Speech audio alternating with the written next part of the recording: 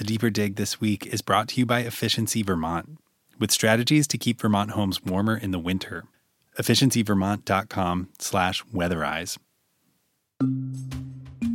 From VT Digger, I'm Mike Dougherty. This is The Deeper Dig. This week, parents of school-aged kids across the state have had a trying fall semester as COVID-19 cases in schools have led to entire classrooms shutting down for days or weeks at a time. But in one of the state's hardest-hit districts, the COVID surge has had a disproportionate impact on families that are already living on the margins, and it has school officials worried about the long-term impact on their community.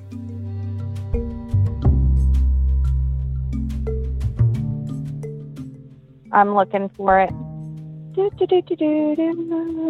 we go. Positive case.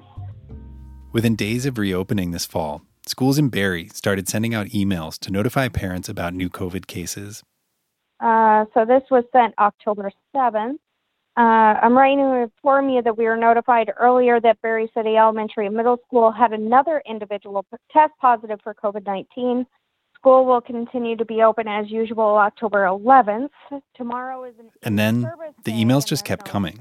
So this was According to Health Department data, Barre's 2 middle and elementary schools have had more total COVID cases than any other community in the state.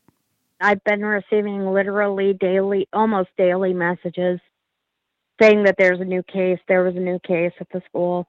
It's like at least 2 or 3 times a week I'm receiving an email. This is Melissa Tobin Davis. She has 2 kids in Barre schools, and she runs a Facebook group for parents in the district. Melissa said that after last year, when her kids were home a lot, she was nervous when that first announcement landed. My first automatic thought was, oh, here we go again. You know, how long before the kids are going to be sent home? How long before, because no offense, whenever they were out of school, that was a devastation all on its own. I mean, both my kids ended up depressed. You know, ultimately they were inside. They weren't able to hang out with other kids. I mean, both my kids ended up with, mental health issues, depression, being out of school. This year, her 7th grade son has mostly been able to avoid getting sent home. But Melissa's also been undergoing breast cancer treatments, which require everyone in her household to quarantine ahead of certain appointments. So she has to keep her son home without any way for him to participate in class. And I said, wait a minute. So what you're telling me is that while my son is out of school, he is not going to have any education whatsoever? That's not right. And they said, well, we weren't approved to do it. And I said, I understand that, but my son needs an education. This isn't his fault. I mean, it's not my fault. It's not his fault. Cancer happens. You know, he needs that education. School officials in Barre said that because Vermont is no longer in a state of emergency, they're under pressure to keep schools open. If they send home more than half the student body on a given day, it won't count as a school day, and they'll have to make it up at the end of the year. That means hybrid learning models like we saw last year aren't on the table. But even if they were, many parents still wouldn't be positioned to use them. I truly feel for the parents at work, especially the single parents, the single parents that don't have family around, or don't have that supportive network. I really feel for them because they have no choice. Melissa put me in touch with another mom she knows, Christine Baker. Is this still an okay time? Yes. Okay. Actually, it's kind of funny that you're calling me today because my kid is home today. Oh. So I had to bring her to work with me. Christine works at the Salvation Army on Barre's Main Street. At around 6 a.m. that morning, she had gotten an email from Barre City Elementary and Middle School. Something about my daughter being in quarantine, that she has an overdue book, so when she's feeling better, she needs to bring it in. And I was like, quarantine what? So it made me wonder if she was, had been in contact with somebody who had it, and I just wasn't notified. So what happens when you get that email? Like, what's the chain of events? Well, I didn't have a choice this morning. I had to call my district manager to see if I could bring her to work with me, which isn't always allowed. But I don't have daycare. I don't have a babysitter. I don't have anybody. It's just me. So, I mean, in those situations, God forbid they ever do come down with it, then I lose time at work. Right. which I really can't afford to do. This whole time, by the way, Christine was running errands with her daughter on her way into work. No, thank you. You hold those. So it's a little difficult. Separate together? Separate. She said the way this day was playing out was pretty standard. Parents didn't tend to get notified until the last minute that their kids were being sent home. And then you're supposed to try to find a way to pick them up. Then, it comes with, okay, now what do? I don't have a backup. I don't have anybody to watch my kids, so that now I'm struggling because now I have to find someone to cover me at work or search high and low for somebody to watch my kid, and who wants to watch a kid who's sick? Right. You know what I mean? I mean, it sounds like a tough spot to be in, just to have that uncertainty going forward. I wonder just how do you deal with it? It's a lot of stress. And I have to unfortunately take it day by day because I never know. So it's either I miss work or I, bring her to work, which also is not the best solution, having her at work with me, because then I can't get my job done and I can't leave her home by herself. Right. What does that actually look like to have her at work with you? What does she do all day? Well, today I have her quarantined up in our office for today until I leave at 1. Other than that, I make her sit on something in the store, mask all day that I'm here. It's the only option I have. Yeah. And my boss isn't really happy that I keep bringing her to work, but I don't get the heads up till the day of. And then I'm the one that opens the store, so I don't have time to look for somebody to come in and open the store. Right. If I'm not being told, or I'm not receiving anything till 8:00 in the morning. So it's not ideal. Christine said her daughter wasn't getting remote learning tools either. So those hours she's spending sitting in the Salvation Army store just end up being lost time. I think it's coming down to they don't know what to do when they get a case and they have to, unfortunately have some kids not come to school. I don't think they have a backup plan if that happens, and they should. They should have a much better plan. Okay, if you're being sent home, this is what you're going to have to do, type of thing. But they don't have that in place as far as I know.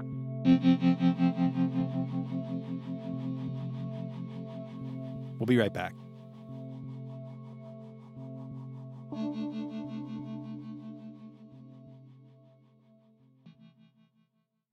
Just a quick message from our underwriters. The Deeper Dig this week is brought to you by Efficiency Vermont, helping Vermonters reduce energy costs, improve air quality, and lower their carbon footprint. Learn more at efficiencyvermont.com.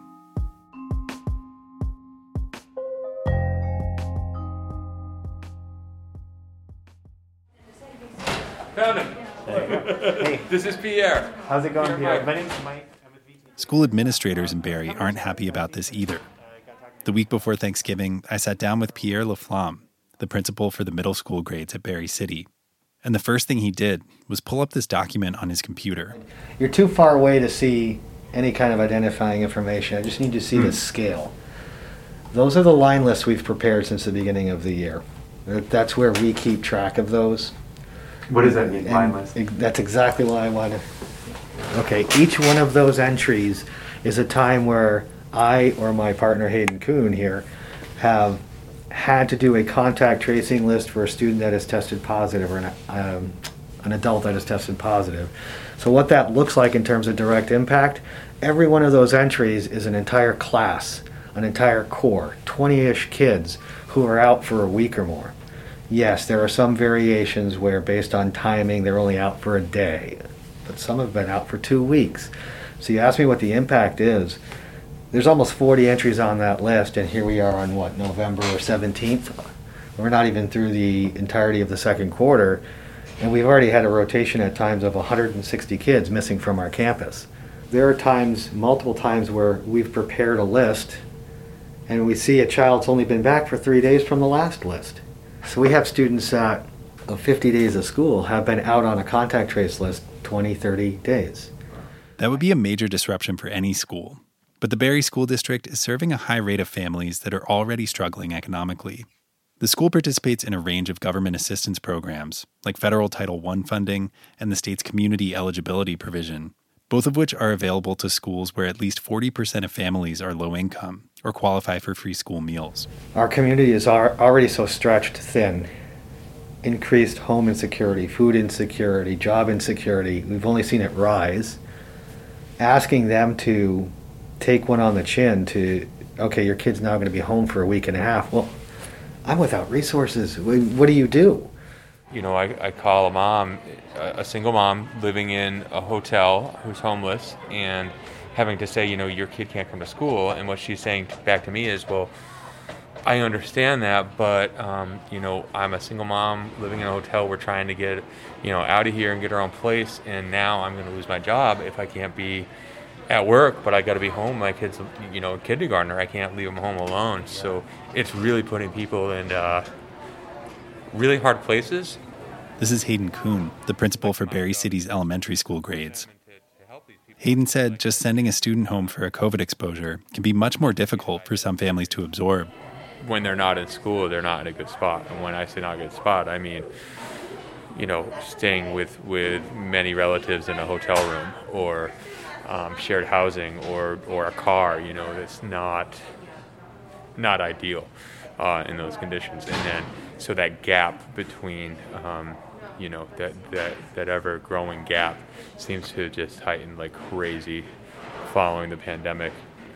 You know, we had some kids that were home on the computer every day when they're doing remote learning, and we have other kids that didn't access at all. And so that gap has just widened that much further, and that makes it that much more challenging for teachers, staff, administrators, everybody to support our kiddos. Yeah, for sure. Is that what's happening still to this day when it comes to these, you know, classroom closures and things like that? Yeah, I mean, those who have the right supports in place, they're able to access what they need to access. But trying to send a kindergartner home to do remote learning and they don't have somebody there to support them, you know, that's not setting them up for success. And that's been unfortunately the case for a very large portion of our community. Yeah. Pierre said he didn't have all the answers about how to solve this. All he can do is take every incremental step to make things better. I don't have a good answer for how are we going to catch up all of these students that have, for a year and a half, had completely disrupted and unfinished learning. That is a massive lift nationwide. I don't have a clean answer other than to stay dedicated to the task we're charged with, to continue to see the value of it.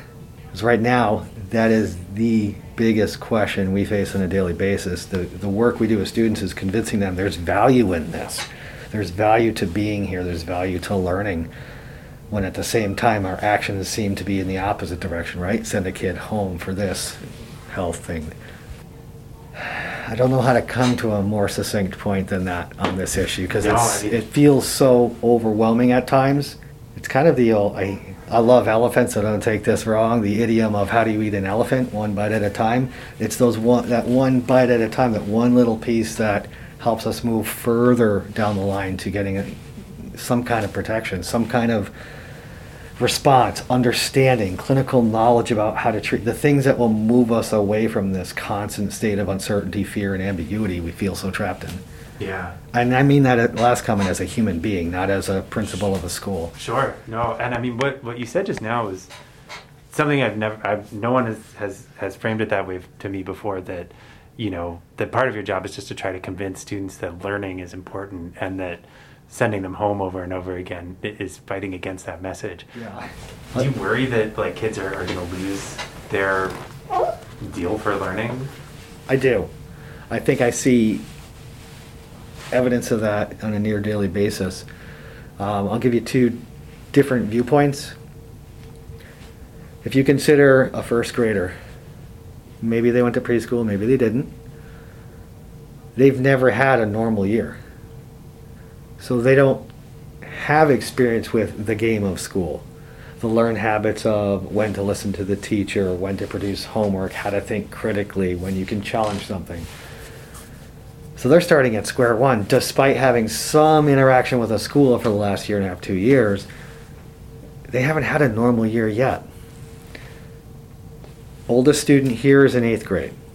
So So you think about, they were just coming into middle school model, right at the time when their brain's going from concrete to abstract.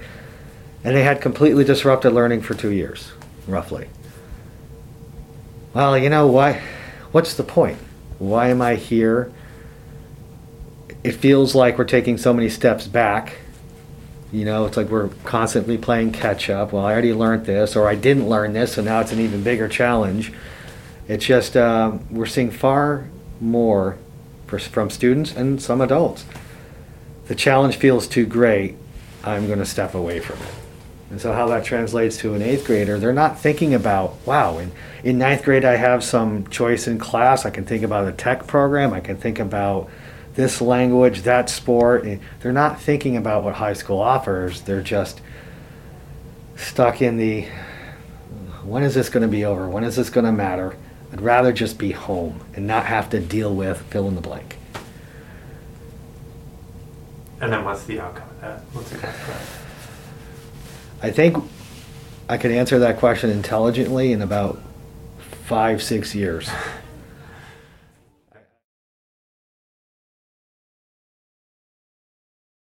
One of those incremental steps that Pierre was talking about is vaccines.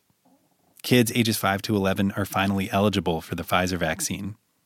The day I visited Barre City was the second day of a state-run clinic, where about 315 students were getting their first shots. Are you here for the clinic? Yes. Okay, I'm going to get you to sign in here. Okay. I'll save on time.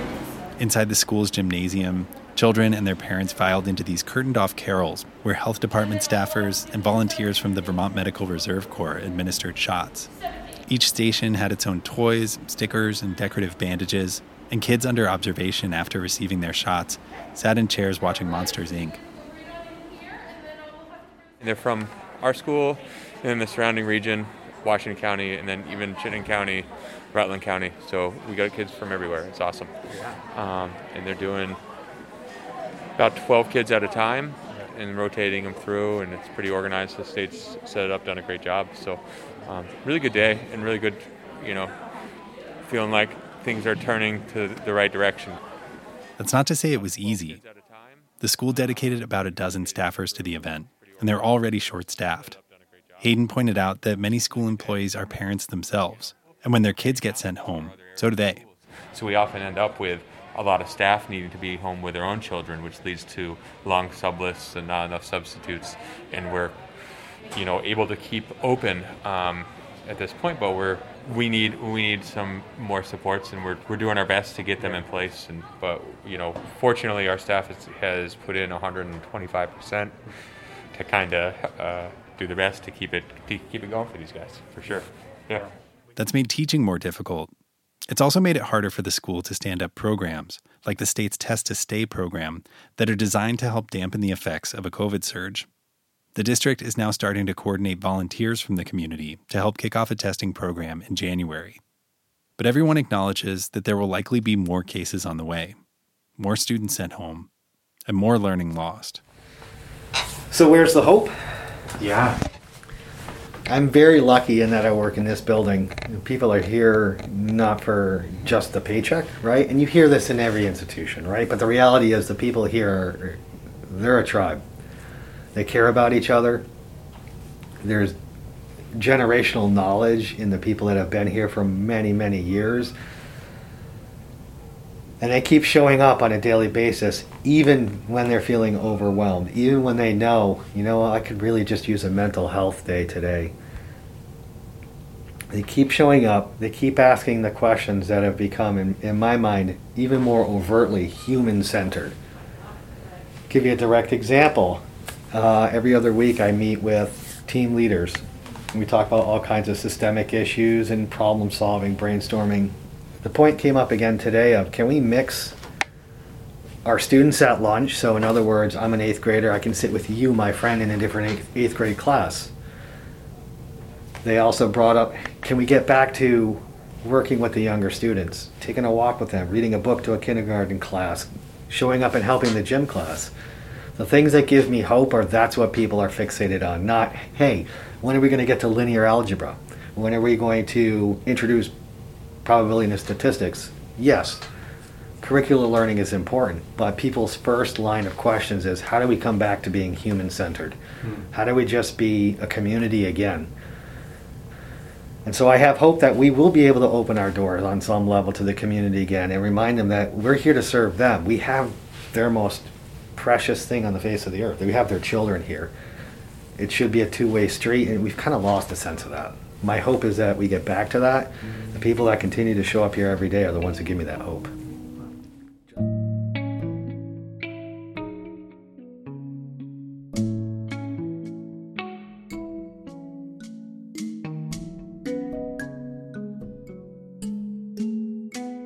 You can read more about the COVID surge in Barre schools at vtdigger.org and find all of our COVID-19 coverage at vtdigger.org/coronavirus. You're listening to The Deeper Dig, a weekly podcast from the VT Digger newsroom. Search for it and subscribe wherever you listen to podcasts, and you'll get new episodes as soon as they land.